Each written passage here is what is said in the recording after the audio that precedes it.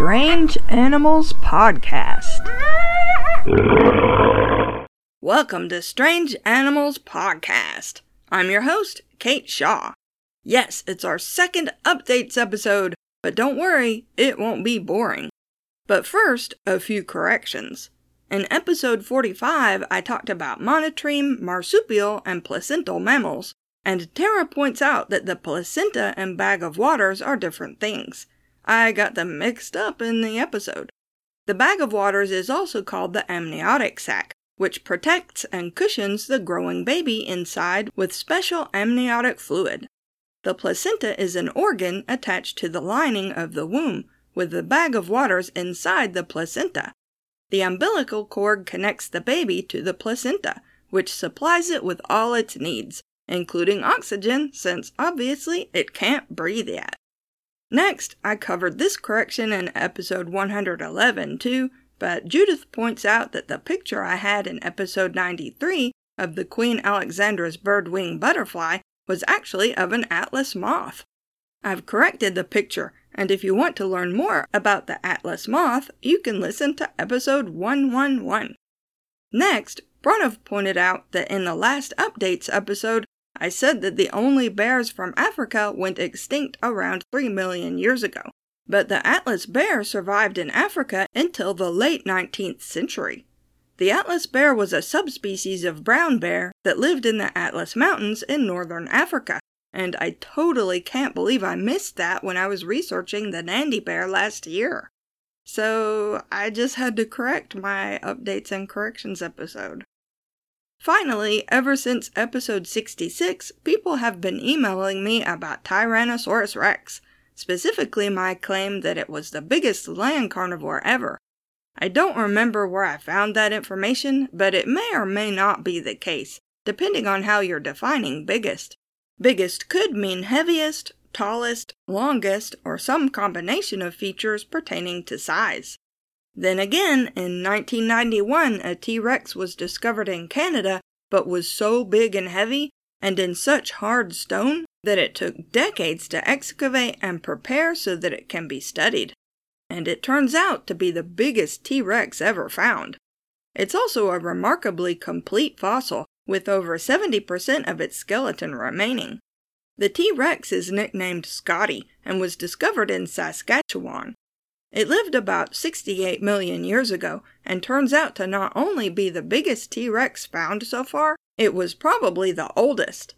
Paleontologists estimate it was over 30 years old when it died. It was 43 feet long, or 13 meters. This makes it bigger than the previously largest T-Rex found, Sue, who was 40 feet long, or 12.3 meters. Scotty also appears to be the heaviest of all the T-Rexes found, although estimates of its weight vary a lot. Of course, some researchers debate Scotty's size, since obviously it's impossible to really know how big or how heavy a living dinosaur was by just looking at its fossils. But Scotty was definitely at least a little bigger than Sue, and maybe a lot bigger. Scotty is on display at the Royal Saskatchewan Museum in Canada. Way back in episode 12, I talked about snakes that were supposed to make noises of one kind or another. Many snakes do make sounds, but overall they're usually very quiet animals. A snake called the Bushmaster viper that lives in parts of Central America has long been rumored to sing like a bird. The Bushmaster can grow up to 10 feet long, or 3 meters, and its venom can be deadly to humans. Recently, researchers discovered the source of the Bushmaster's supposed song. It's not a snake singing. It's not a bird singing. It's not even a single animal. It's two, both of them tree frogs. One of the frogs is new to science, and the other is a little-known frog related to the new one. I tried so hard to find audio of this frog, and I'm very bitter to report that I had no luck. The closest I could find was not great audio of this frog, whose name I forgot to write down, which I think is somewhat related to the new frogs. Enjoy, a frog. Now let's do some quick, short updates, mostly from recent articles I've happened across while researching other things. A triple hybrid warbler, Its mother, a golden-winged/blue-winged hybrid, also called a Brewster's warbler, and its father, a warbler from a different genus, chestnut-sided, was sighted in May of 2018 by a birder in Pennsylvania. Lowell Burkett noticed it had characteristics of both a blue-winged and a golden-winged warbler, but sang like a chestnut-sided warbler. He contacted the Cornell Evolutionary Biology Lab about the bird with photos and video of it, and they sent a researcher, David Tews, out to look at it. Tews caught the bird, measured it, and took a blood sample for analysis. I think a listener told me about this article, but I didn't write down who, so thank you, mystery person. Red-fronted lemurs chew on certain types of millipedes and rub the chewed-up millipedes on their tails and their butts. They also eat some of the millipedes. Researchers think the millipedes secrete a substance called benzoquinone, which acts as an insect repellent and may also help the lemurs get rid of intestinal parasites. Other animals rub crushed millipedes on their bodies for the same reason. A recent study of saber-toothed cat fossils showed that many of the animals with injuries to their jaws and teeth that would have kept them from hunting properly survived on softer foods like meat and fat. Researchers think the injured cats were provided with food by other cats, which suggests they were social animals. The study examined microabrasions on the cat's teeth that gave researchers clues about what kinds of food the animals ate. Simon sent me an article about a 228-million-year-old fossil turtle, Iorhynchocheilus. It was definitely a turtle, but it didn't have a shell. Instead, its ribs were wide, which gave its body a turtle-like shape. Turtle shells actually evolved from widened ribs like these. Researchers are especially interested because Iorhynchocheilus had a beak like modern turtles, while the other ancient turtle we know of had a partial shell but no beak. This gives researchers a better idea of how turtles evolved. Oh, and in case you were wondering, Iorhynchocheilus grew over 6 feet long, or over 1.8 meters. The elephant bird, featured in episode 51, was a giant flightless bird that lived in Madagascar. Recently, new research about elephant birds has revealed some interesting information. For one thing, we now know what the biggest bird that ever lived was.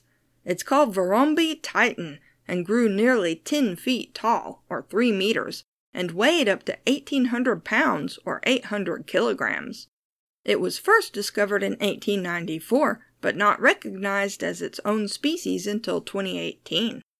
There's also some evidence that at least some elephant bird species may have been nocturnal with extremely poor vision. This is the case with the kiwi bird, which is related to the elephant bird, but it's tiny in comparison. Brain reconstruction studies of 2 species of elephant bird reveal that the part of its brain that processed vision was very small. It resembles the kiwi's brain, in fact.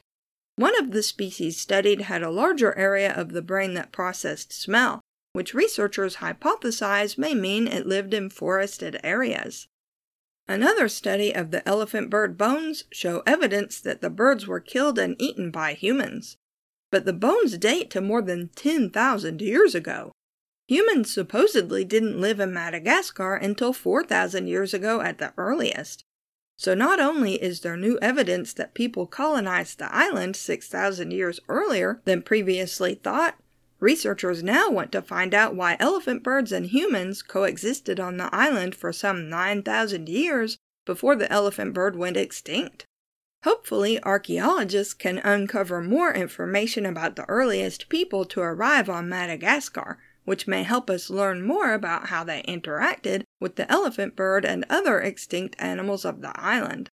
Speaking of humans, humans evolved in Africa, and until very recently, evolutionarily speaking, that's where we all lived.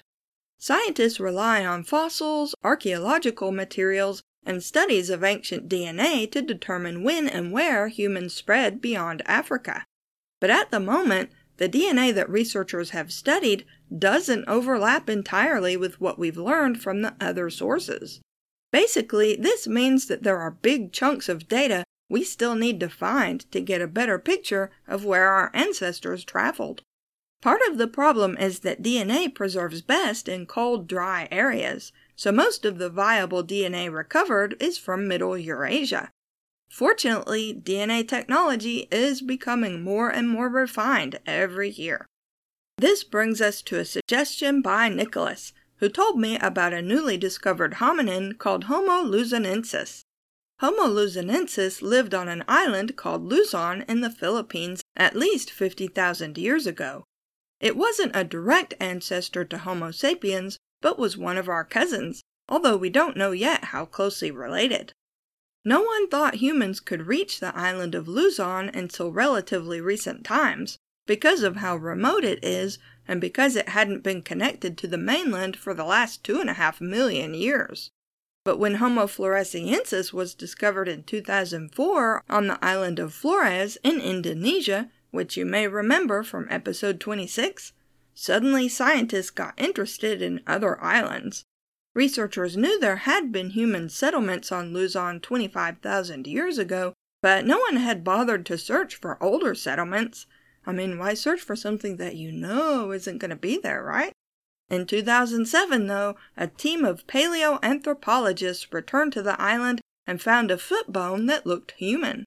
In 2011 and 2015, the team also found some teeth and more bones from at least 3 different individuals.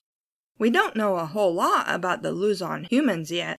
The discoveries are still too new. The Luzon hominins have a combination of features that are unique, a mixture of traits that appear more modern and traits that are seen in more ancient hominins. They're also smaller in stature than modern humans, closer to the size of the Flores people.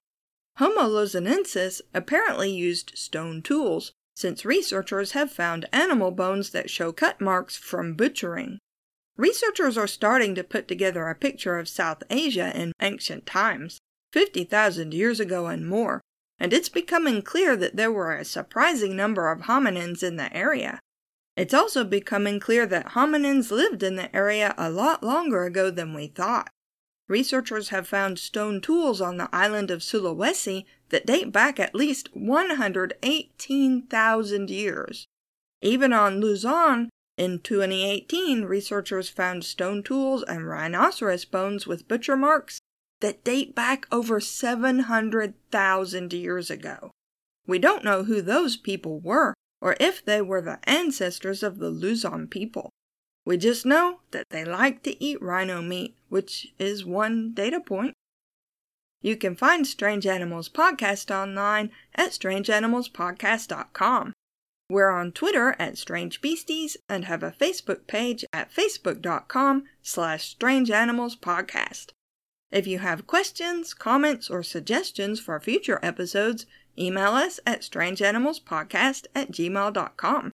We also have a Patreon if you'd like to support us that way. Thanks for listening. I feel like I should have downloaded the Western Union sound. Western